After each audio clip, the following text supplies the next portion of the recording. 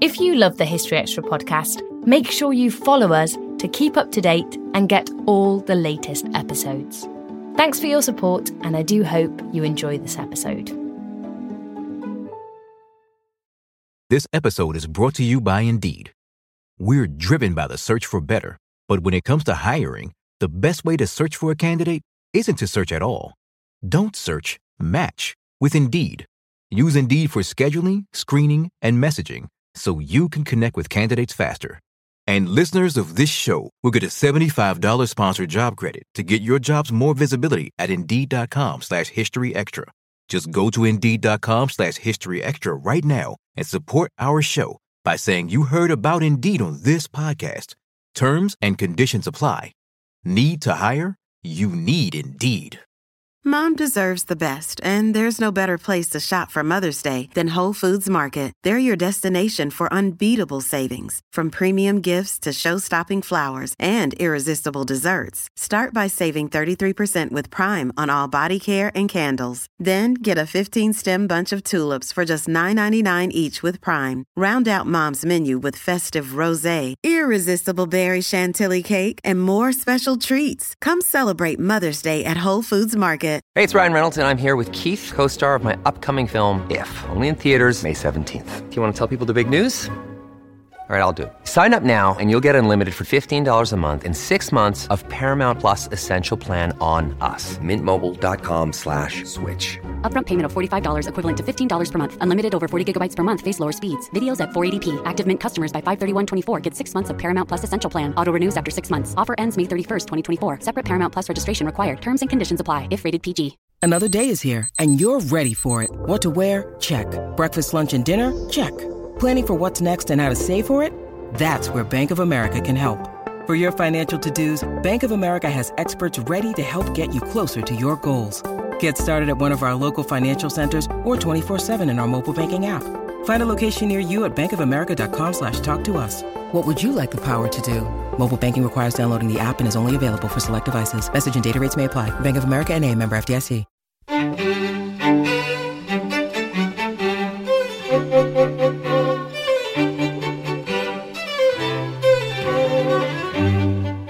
Hello and welcome to the History Extra podcast from BBC History Magazine, Britain's best-selling history magazine.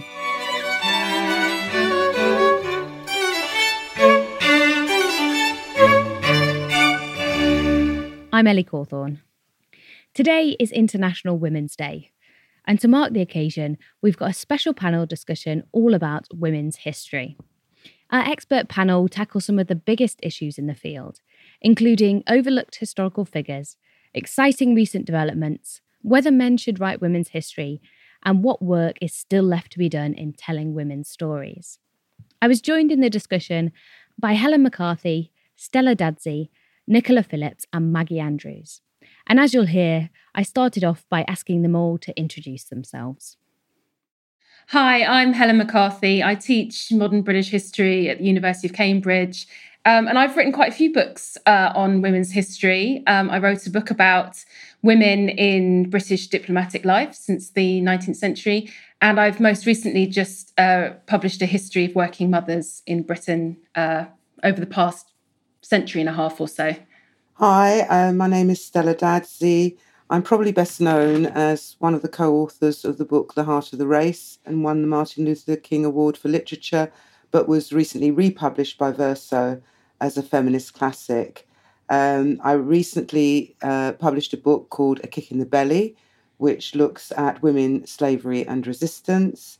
And I'm an historian, an education activist, and a writer. I'm Nicola Phillips. I'm a lecturer at Royal Holloway, University of London. I'm also director of the Bedford Centre for the History of Women and Gender. My publications are on women in business, a big section of which is about women and law in the 18th century. But I've sort of shifted towards gender history, so that's going to be an interesting question. And worse still, my latest book was The Profligate Son, which was about intergenerational conflict between father and son. And last but not least, Maggie. Hi, I'm Emeritus Professor of History at the University of Worcester. Spent a number of years writing in women's history, particularly around sort of domesticity, stuff to do with war, and 20th century Britain, and recently wrote about motherhood and evacuation in the Second World War. Thank you all so much. So I wonder if we could do a kind of quick fire question before we get into some more in-depth discussion. So I wondered if you could just each nominate either a female figure or a moment in women's history that you think has perhaps been overlooked that we should know about. Yeah, I will. I mean, key milestones, obviously, the suffragette movement has to be top of our list, really. But as a Black woman, I think I'd also want to mention emancipation from slavery, which freed millions of Black women from a 400-year yoke. And, of course, more recently, the Civil Rights Movement, which brought the struggle against racism to the world's attention, and also brought to our attention women like Nina Simone and Angela Davis.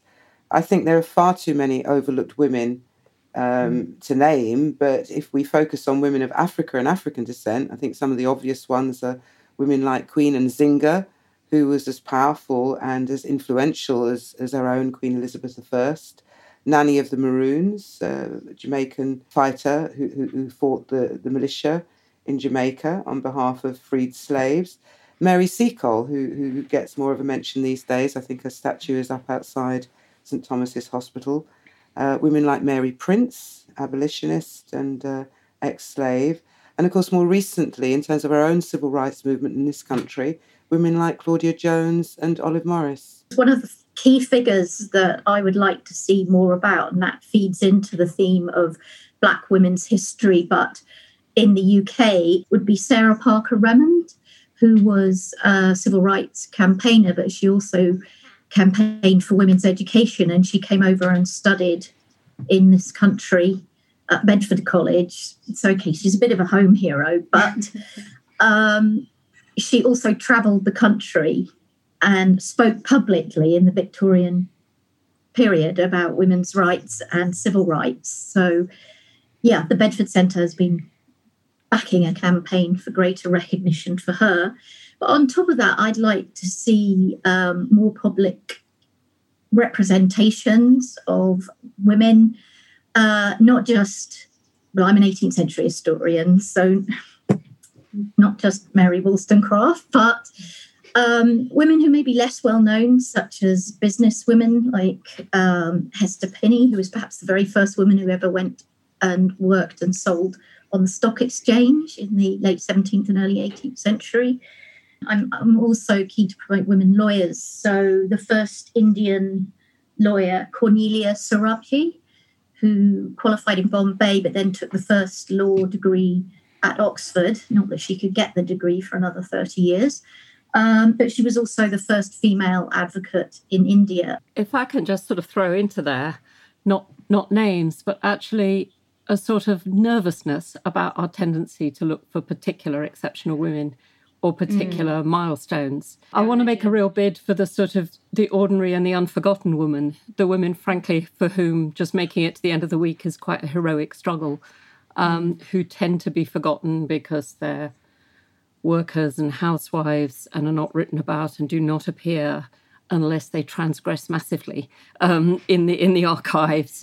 And the difficulty of finding out about them, but also the unremarkableness, it seems to people, in what they do, often gets forgotten. And I think it's really important we think about those and think also about what Obama talks about as the long arc of progress rather than suddenly something dramatic happening, because I think it is a long, steady backwards and forwards and sideways rather than pivotal moments, which in the world of sort of, and I'm not one to talk centenaries and things like that, we tend to focus on. Yeah, that actually really, to me, resonates with your work, Helen, especially your recent book on working motherhood. Yeah, I mean, actually, the women who I was going to nominate in response to this question are these group of female sociologists, and bear with me, it sounds very boring, but I actually find them very fascinating, who wrote about ordinary women, who wrote particularly about married women going back to work in the 1950s and 1960s. So I've become obsessed with this group of researchers, amongst whom we can count Viola Klein, Pearl Jeffcott, Judith Hubbock, and Nancy Sear. And they all, in the course of those post-war decades, studied women's lives.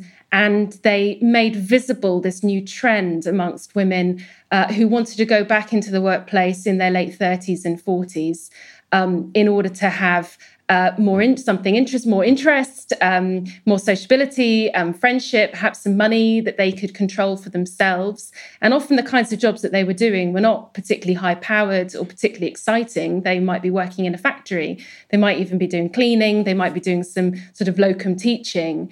But what this group of sociologists did was that they made this new model of women's lives visible. And they talked about it in aspirational terms, and they talked about it as something that was legitimate. And this is important because before the mid-20th century, there was a great deal of ambivalence around wage earning by mothers. And actually, the working mother was seen as a threat, was seen as a symbol of social and economic disorder. And I would argue that it's partly thanks to these sociologists that a new model and a new language and a new way of thinking about women's work became embedded in Britain in the second half of the 20th century. Nicola? I'd like to go back to Maggie's point, but also link into Helen's, because I think this question of looking for ordinary women is really important. And so you could say that one of the milestones in women's history was from the early pursuit of women worthies, heroines, people to inspire towards ordinary women. So I'm thinking of Alice Clark's work on the life of working women in the 17th century, Ivy Pinchbeck in Women and Industrialization in the 1930s. But one thing that we do still need women to be figureheads or to be more publicly known. And I hope we come back to this when we talk about popular culture and public history. I think with Black and ethnic minority histories often seem to me to be almost replicating that arc of looking for women that we can find out about who can be inspirational or heroines, if you like. And from there, it's broadening out. So I can see an arc, a similar arc, and I'm hoping it goes the same way. Well, I think particularly those of us who've been hidden from history, we do need names. And I always feel myself sort of caught between that tension between always wanting to put individuals up on a pedestal, often with no regard to class or other issues, but also the need to acknowledge the millions of unnamed, unvoiced women who are also worthy of note. And I think for me, certainly when I've been asked to talk, I'm often asked that question. People say, which notable women would you like to reference? And when I mention people like Nanny of the Maroons, I try to always remember that, or to remind people that she's representative. She stands for the many, many women who probably existed, who were like her, who achieved as much as she did, but who have been lost to history because of the dynamics and the way that history is recorded by those who have the power and the voice. So I think, there's always going to be a bit of a tension. And just thinking about your first question, Ellie, one of the things that occurred to me as I was listening to people speak is that perhaps one of the things that we can acknowledge as women is that sense of collective achievement, the things that we do together as women. And I think we shouldn't forget, if we are going to name names, those collective women like the Grunwick strikers, who came together and whose names may not be remembered other than Mrs. Desai, who was the figurehead, but who collectively made such an impact. Yeah. Do you think that there's ever slight dangers about the need for figureheads in things like women's history? There's been a lot of books for children made recently. So, good night stories for rebel girls, kind of badass women from history approach. But I'm thinking of the example where Coco Chanel was in one of these books, but nothing was said about the fact that she may have had Nazi connections. And people say, well, the search for a hero is often a lot more complicated because people can have quite complicated legacies. I don't know whether you have any thoughts on that need for a hero as opposed to a nuanced historical character. I think that we all want our heroes and sheroes to be perfect, don't we? But the reality is that history is made by ordinary people whose names are remembered. So I think it's important that we are honest about people and that we portray them warts and all, because that is empowering.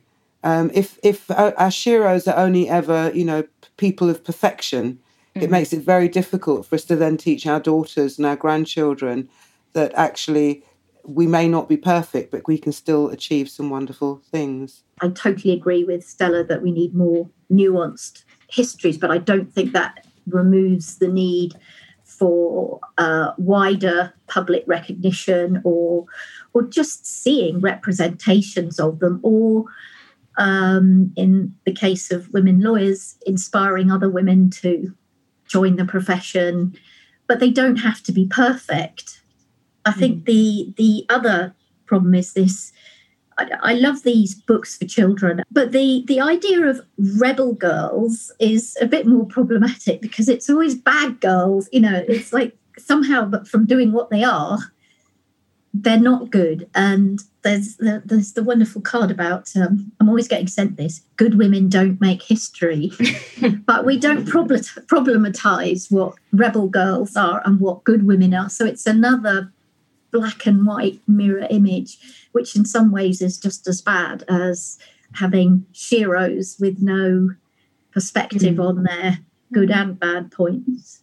Yeah, I just want to sort of pick up on this question of the problem of representation of women in public spaces and in public history, because I absolutely agree that we want to be going for complexity, and we don't want to turn away from the less savoury aspects of people's lives in the past.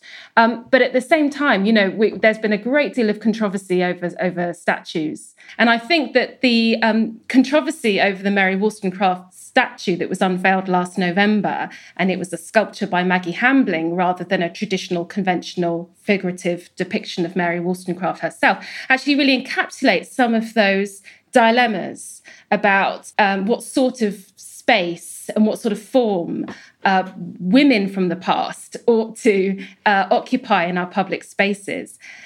So I think that that's something that, and also kind of this question, just to pick up on the question before about wanting to commemorate groups of women and the solidarities and connections and communities that women have built in the past. How does one do that through a statue? Move actually, as you say, to public history now.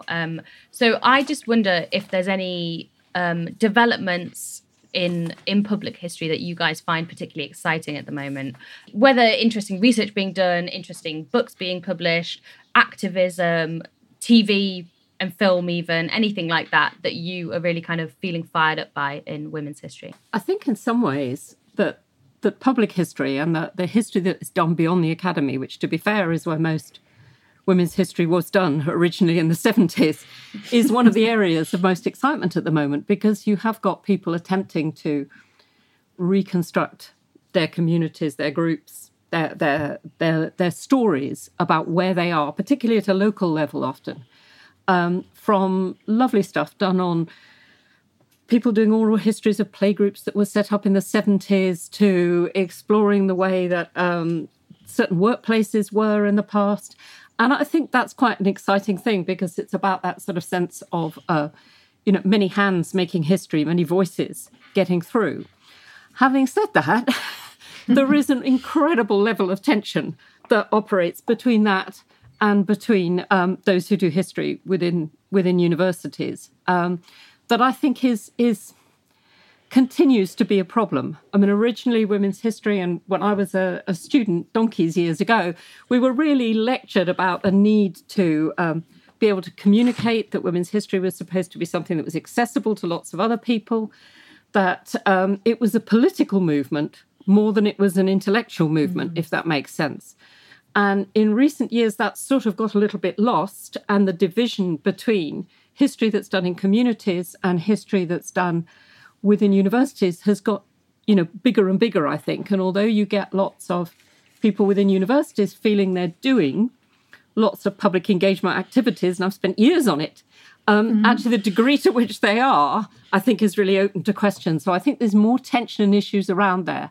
And partly that's to do with who feels that they're producing authentic history and differences in how people judge that ideas of authenticity. So if someone's producing a television soap opera, be it Downton or Bridgerton or what have you, then it's judged as authentic according to other soap operas and television and media representations of the past, not according to what an academic regards as history.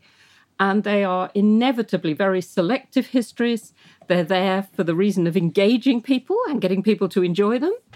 And so there's something very, very different. They're also produced in a very different framework and a very different economic framework. You can do very different sorts of research if you're operating on the budgets that most public history is operating on, compared to if you're sitting within a university with an income guaranteed from being employed. Yeah.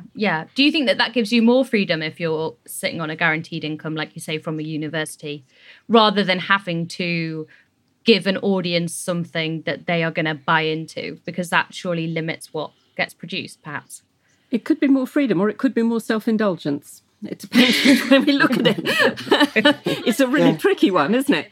Yeah. Can I just point out here that 50% of people working in universities today are on non-permanent contracts. Yeah. And precarity is a massive, massive problem. Yeah. And I think I would push back a little bit against what Maggie's saying. I mean, I totally accept that women's history sort of grew out of the women's movement in the 70s and was very politically and publicly engaged.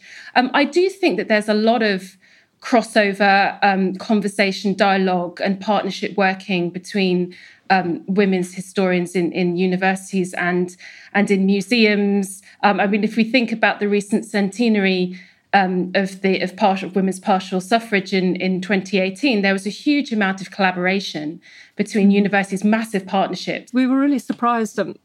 I chair the Women's History Network National Steering Committee, and we run a community history prize every year. And I got some investigation done on the people who entered and the projects that they entered, and we got someone to interview them about why most of them chose not to work with academics.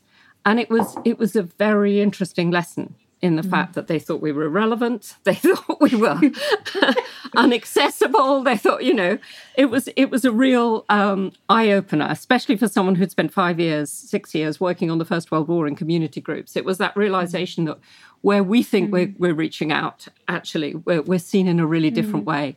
And I think trying to engage with the problems around that is going to be one of the big challenges for the future.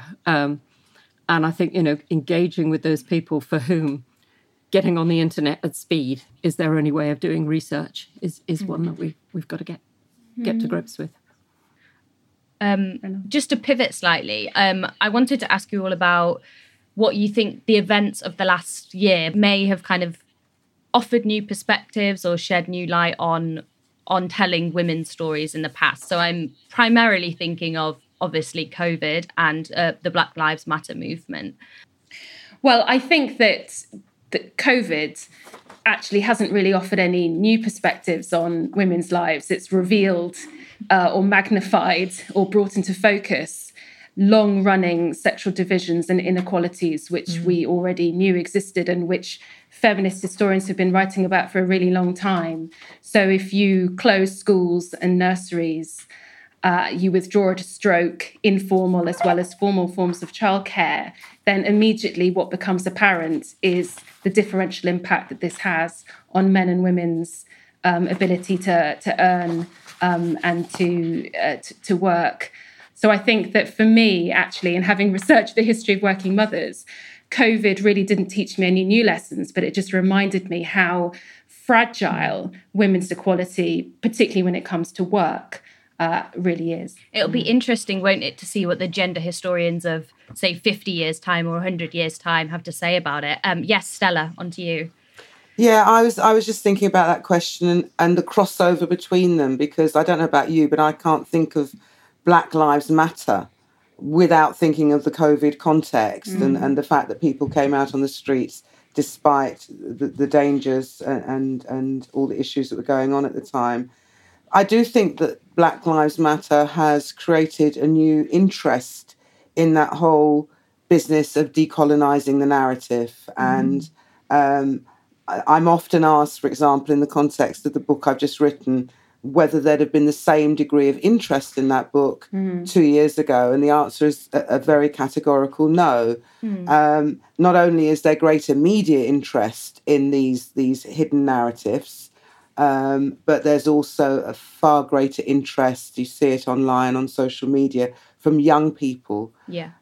Almost in the way that our generation, my own generation of young Black activists, you know, in the 70s, late 60s, found a renewed interest in what was then called Black history, just unearthing those stories and trying to find people we could identify with. So for me, there's a lot of crossover. The other thing I would mention in terms of COVID, you've mentioned, you know, the disadvantages that have been highlighted for women, but double that for Black women. I mean, that whole issue of inequality, housing, poor access to medical care, discriminatory treatment within the medical profession, all of those things have really come to the fore in the context of COVID. So I think, you know, maybe 50 years on, as you say, there will be people who will look back on those, on these issues and try to make sense of them. That intersectionality is, you know, what obviously academics call it, but we might return to that in a moment. But Nicola, did you have something you wanted to add there?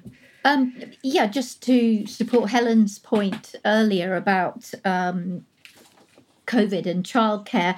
And I couldn't help noticing that Women's History Review, which is one of the academic journals that promotes women's history, actually had a viewpoint section with articles on the relationship between academic work, COVID, and childcare. So if there are historians in the future, they're going to look back and see that women's historians were as politically focused around issues like this as perhaps we were decades earlier. I'm feeling quite old at the moment.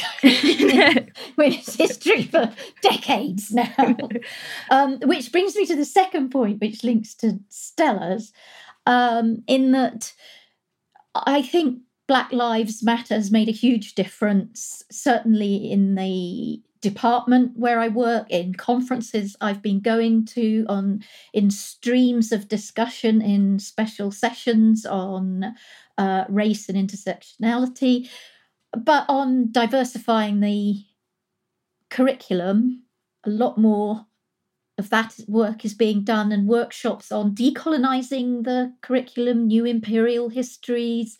It's changing rapidly, and I think a lot of that started to come in, certainly at Holloway during 2020. There were major moves to change it. Still to come on the History Extra podcast. It was a really important endeavour to record the lives of feminists for perpetuity. I think it's available now for researchers for the next couple of 100 years. And I think those kinds of projects are really important in terms of not just recording, but also preserving women's histories for future generations. We don't always realise just how much our negative thoughts and experiences stick with us and weigh us down.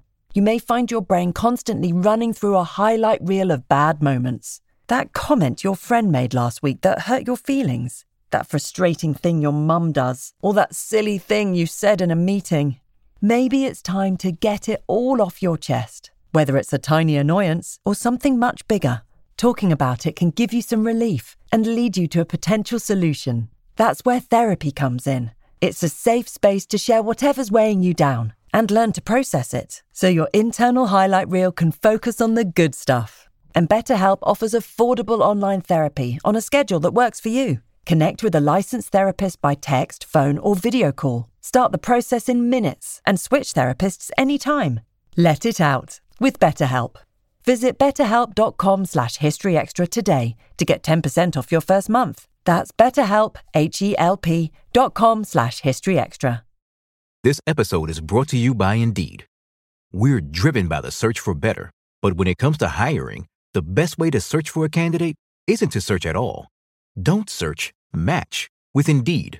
Use Indeed for scheduling, screening, and messaging so you can connect with candidates faster. And listeners of this show will get a $75 sponsored job credit to get your jobs more visibility at Indeed.com/History Extra. Just go to Indeed.com/History Extra right now and support our show by saying you heard about Indeed on this podcast. Terms and conditions apply. Need to hire? You need Indeed.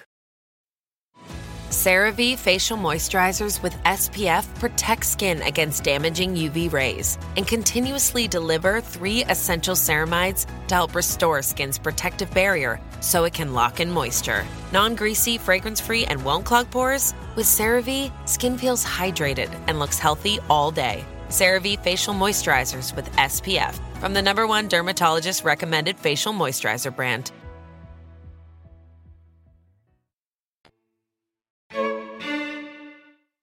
Obviously, for half an hour, we've been talking about, quote, women's history, but I actually wanted to ask you about what your thoughts about that term are.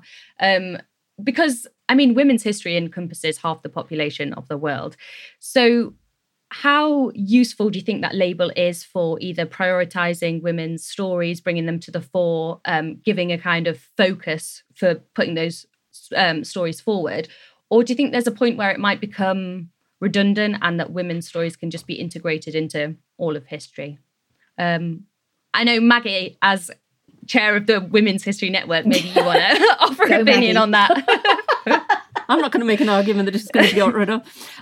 To me, I mean, it's about a prioritizing. History is always about which particular spotlight you shed, which particular set of tools you take out of your box to look at something. And as broad and as vague and as mixed as the term women may be, it's a long way before, it gets integrated. And I think we still need very firmly, both for women historians and for the history curriculum, to get that fixed point of saying, look, think about women's history. So I would, commit it very firmly. I think it's a long way also before it gets seen in the same ways in terms of, I suppose, status, for want of a better word. It's not been integrated into mainstream history. And I would say the same about Black history. I'd say the same about queer history. These have not really been massively integrated. They're there. They're beginning to ask more questions. Long term, has it really shifted? I'm not sure. And I think to create spaces, which is what the Women's History Network tends to do, where that spotlight is very firmly there, and when people who are working in those areas feel that they'll get that level of support and that they will be, prioritised rather than marginalised, I think is really important and will be for quite a long time. Well, it's going to see me out several years, but... Thank you. Stella, yeah. Yeah, I think the term women's history is a little bit like Black history, as Nicola said, and it's problematic, isn't it? Because on the one hand, it provides us with a focus that allows us to highlight those hidden narratives, but it can also be used as a get-out clause. And certainly in terms of Black history, what you find is you have Black History Month, White History Year. There's this flurry of activity around whenever it is, October in this country anyway, to look at historical Black figures or whatever, and then it all goes silent. And I've argued for some time, actually, that I feel the term Black History Month has almost outlived its sell-by date. And I think, it also allows people to see Black history as something that's completely separate from the mainstream, which is dangerous because it allows people to say, well, that's what happened to them. But what was going on in the real world, as if Black history comes from another planet.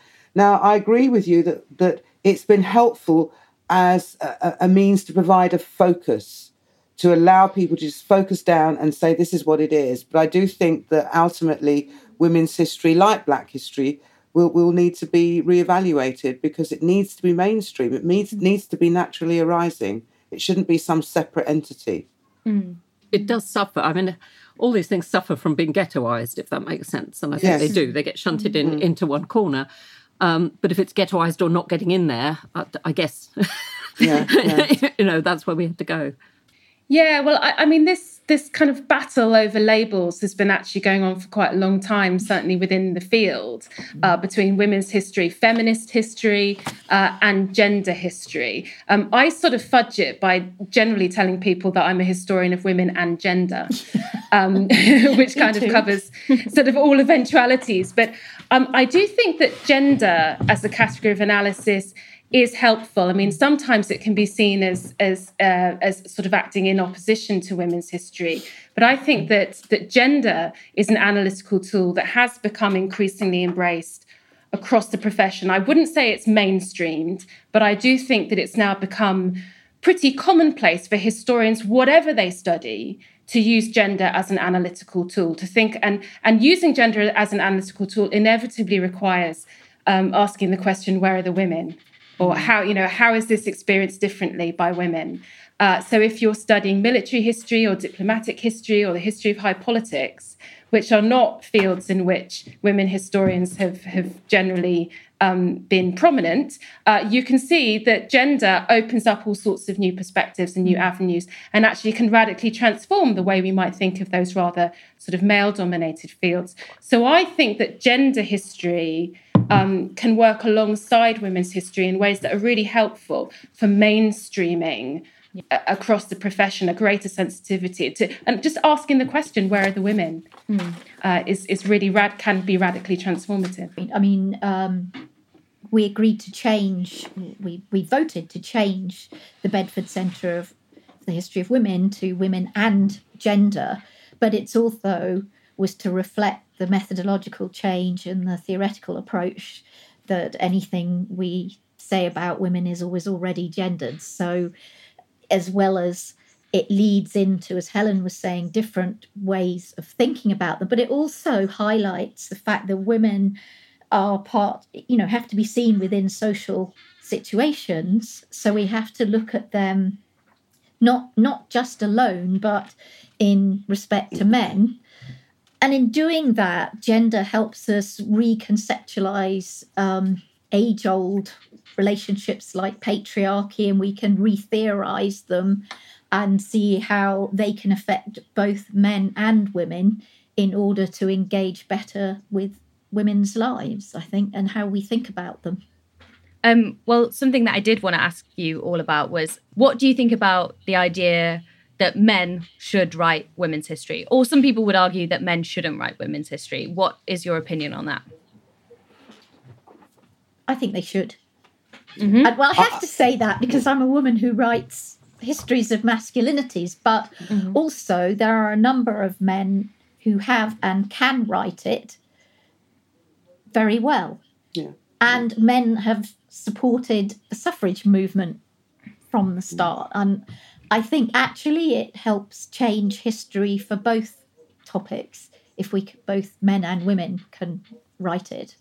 Yeah, I agree. I think there's been a long debate in terms of whether white people should write black history, and I've always argued that anybody should be able to write any history.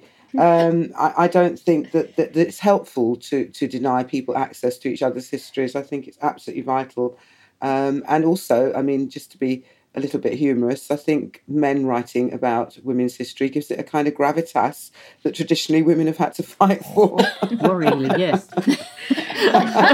Maggie, did you have something you wanted to add there? I was just going to say, I think worryingly, yes, in a way that is sort of slightly, feels we might have quite a long way to go. I have no problem with men writing women's history, but I do think that, I think it's also quite interesting for men to come into spheres around women's history and see what it's like to be in a sphere in which they're marginalised, if that makes sense.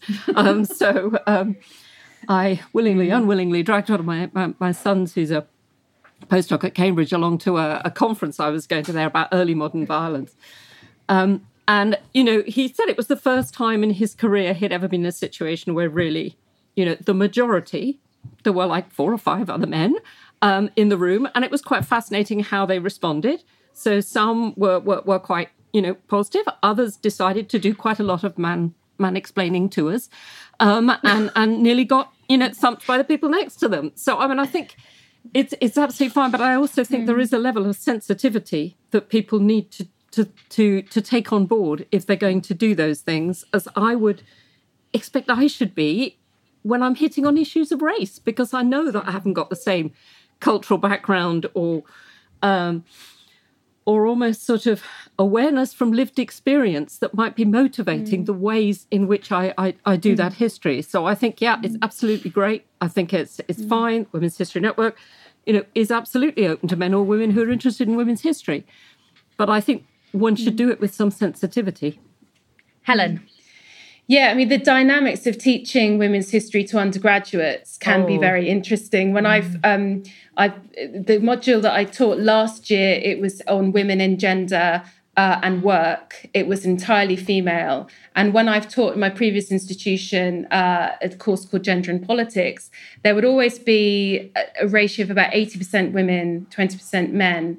And actually managing some of the discussions, some of the seminar discussions, could be quite challenging because of some of the dynamics around gender and the sexual politics of the classroom, and some of the topics that were being discussed around feminism, for example. So it's, Maggie's right that the dynamics can feel very different. It can be a rather different sort of environment in which to teach history as well as to write it.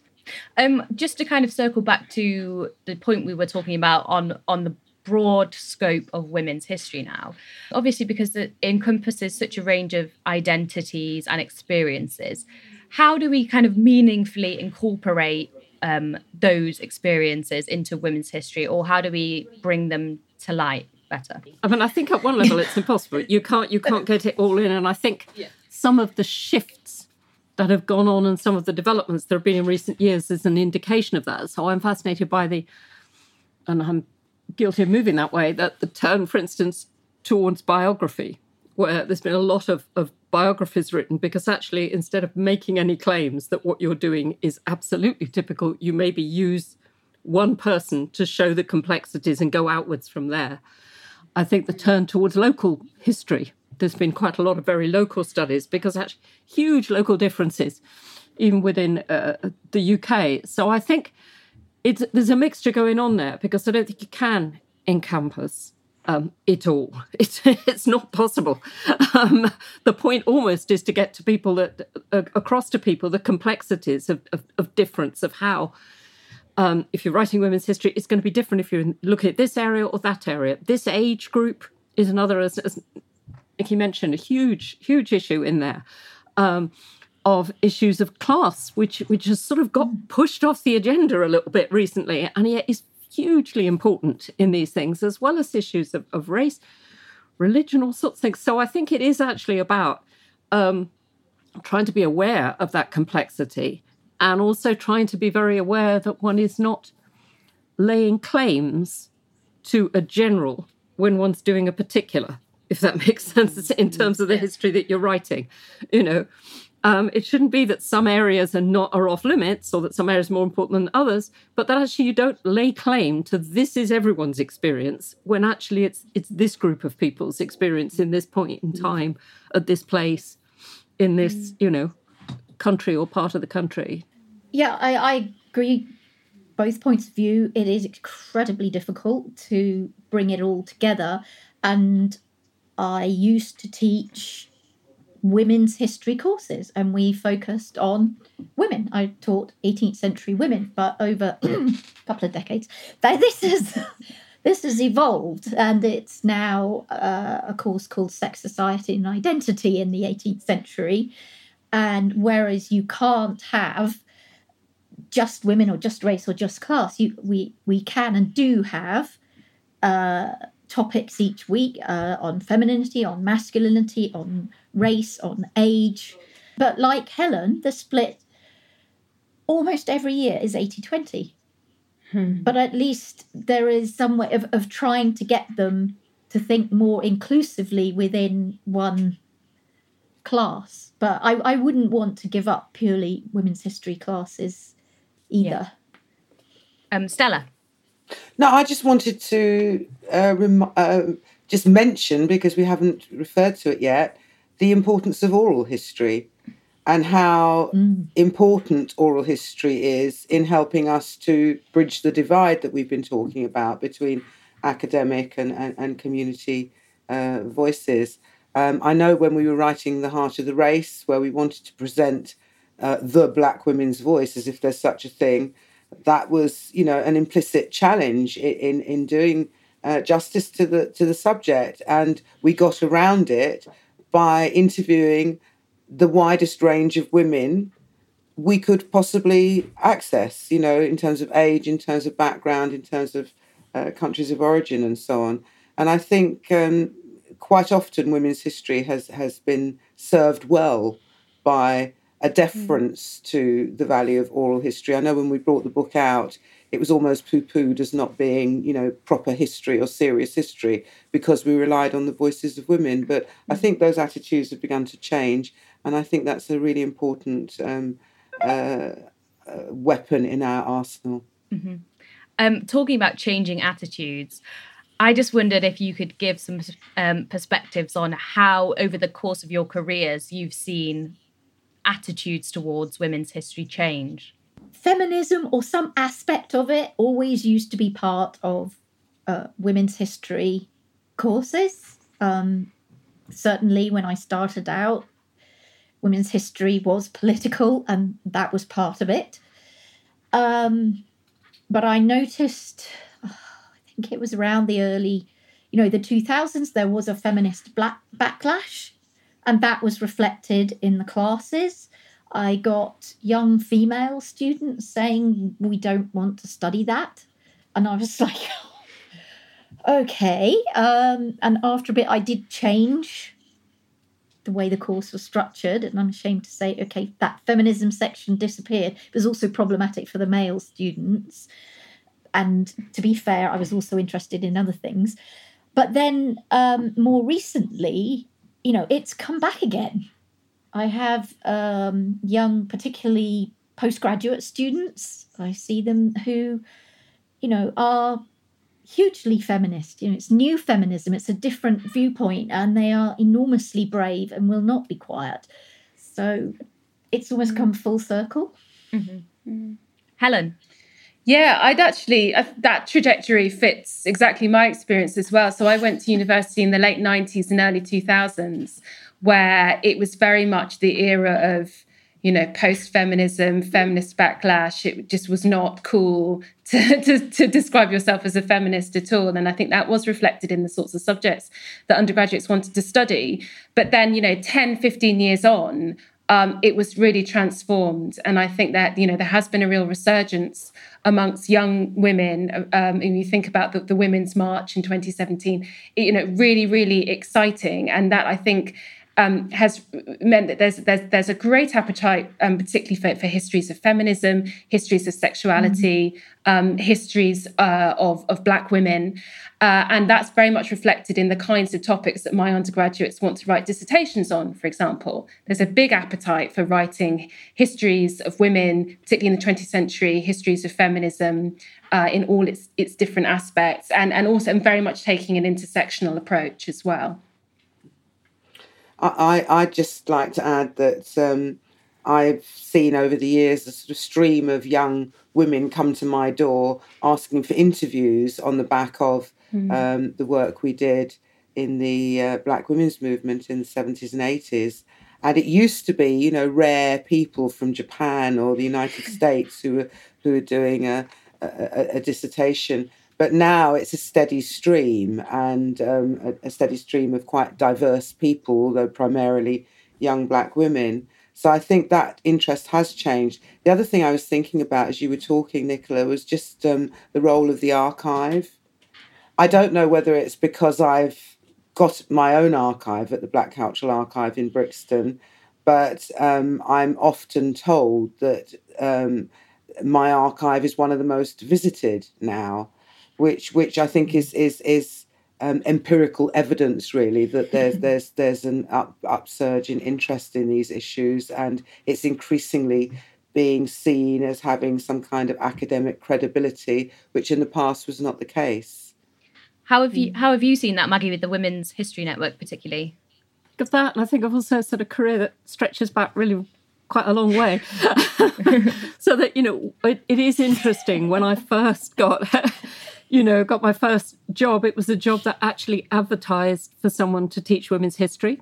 And that's quite rare nowadays. I was in a work situation where if I said to people, which I remember doing, I can't do that meeting at 8:30 in the morning, I have to take children to school, everyone jumped back and went, oh, I'm terribly sorry. That's not the environment most people are working in now. And I think, there are some real shifts and changes.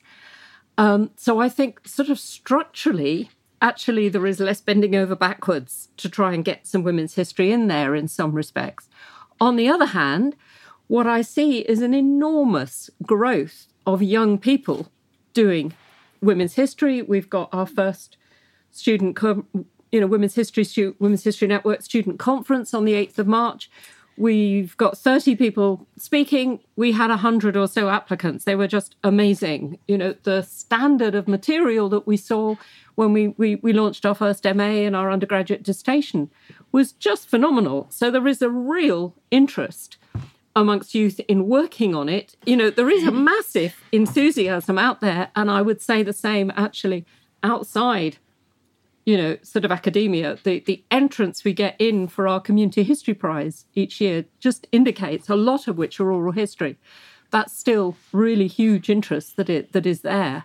Can I just add, I think I'm so thrilled to hear what Maggie's saying about a student women's history conference, but we still have a big problem getting women's history onto school curriculums.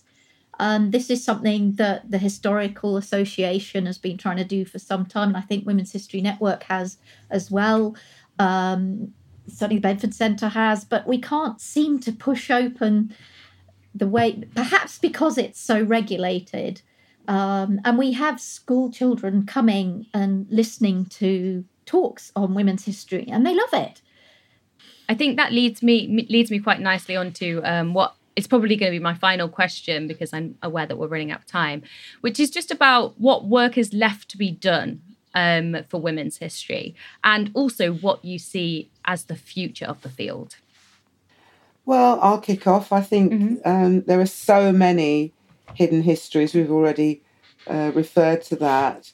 And for me, the role of Black women in civil rights, stories of women migrants, women trade unionists, women who made a difference or are making a difference on the African continent. There's just an endless number of areas that I think have yet to be explored.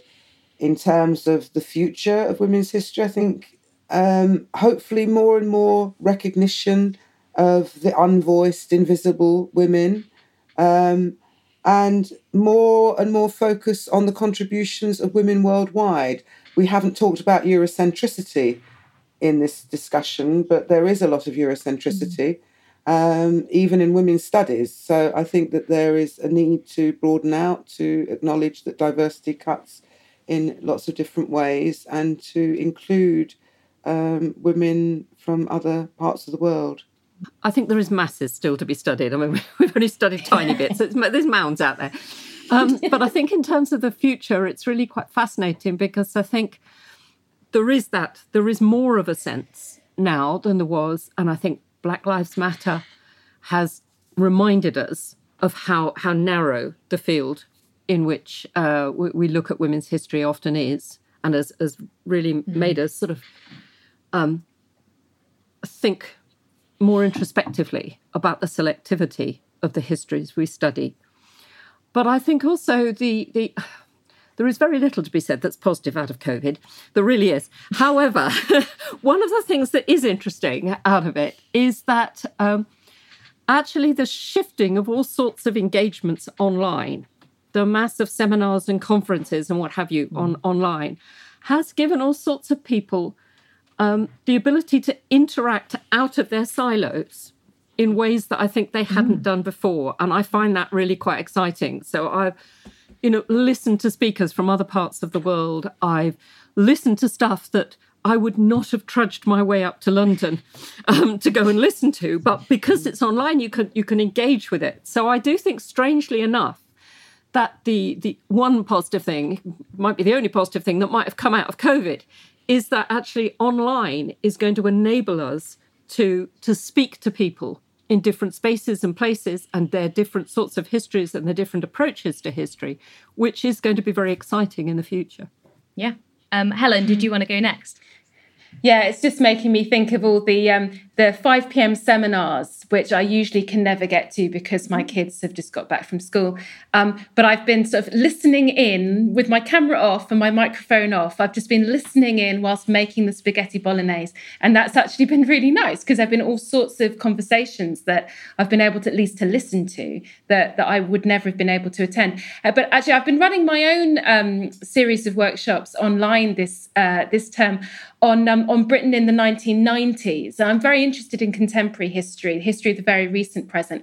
And I think that's an area where actually there's lots of really fascinating work to be done on women's lives.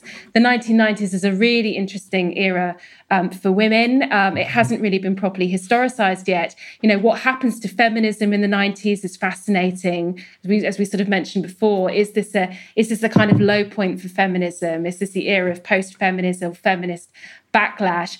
Is it also an era in which we see various breakthroughs for women in terms of their entry to higher education, their entry into the professions? Is it also an era in which we see greater polarization in women's lives, with some women reaching those higher kind of career successes and others being stuck in precarious, low-paid employment? And of course, it's the era in which the internet and mobile phones become part of our lives. And that has hugely significant impacts for women, both positive, perhaps in terms of connecting women across the world, connecting, it's sort of injecting new energies into feminist organising. But of course, it's also the origins of many of our problems around online harassment, pornography, trolling. So I think there's very much, you know, the sort of field is open there to write the women's history of the 1990s. Mm-hmm. And I'll look forward to reading that. Nicola, did you have any concluding thoughts? Just first to say, I agree with Helen. Women-friendly timings and online. The other thing, well, there's two things. One is, I think that the emotional turn in history is something that will help both women's history and gender history, and is opening up all sorts of new ways. And if I was going to relate it specifically to women, I think it's helping us to think about women and politics and women and law a lot more broadly. The elephant that's about to come in the room is transgender history. And we already have some really great work on gender fluidity in the early modern period. On male to female cross-dressing and female to male cross-dressing. But at some point, I suspect the issue of transgender women and women's history is going to have to be debated. Amazing. Thank you all so much. Did anyone have any last points they want to just throw in as a final hand grenade? Stella? Not a hand grenade, Ellie, but I did want to just give a plug for the Sisterhood and After project that was run by the British Library in collaboration with the University of Sussex. I was part of that project. It was a really important endeavour to record the lives of feminists for perpetuity. I think it's available now for researchers for the next couple of 100 years. And I think those kinds of projects are really important in terms of not just recording, but also preserving women's histories for future generations. Many thanks to today's panellists, Helen McCarthy, Stella Dadzey, Nicola Phillips and Maggie Andrews. There's a whole lot more on women's history and some of history's most remarkable female figures at historyextra.com. Thanks for listening. This podcast was produced by Ben Hewitt and Jack Bateman. We'll be back tomorrow when John Withington will be speaking about assassins through history.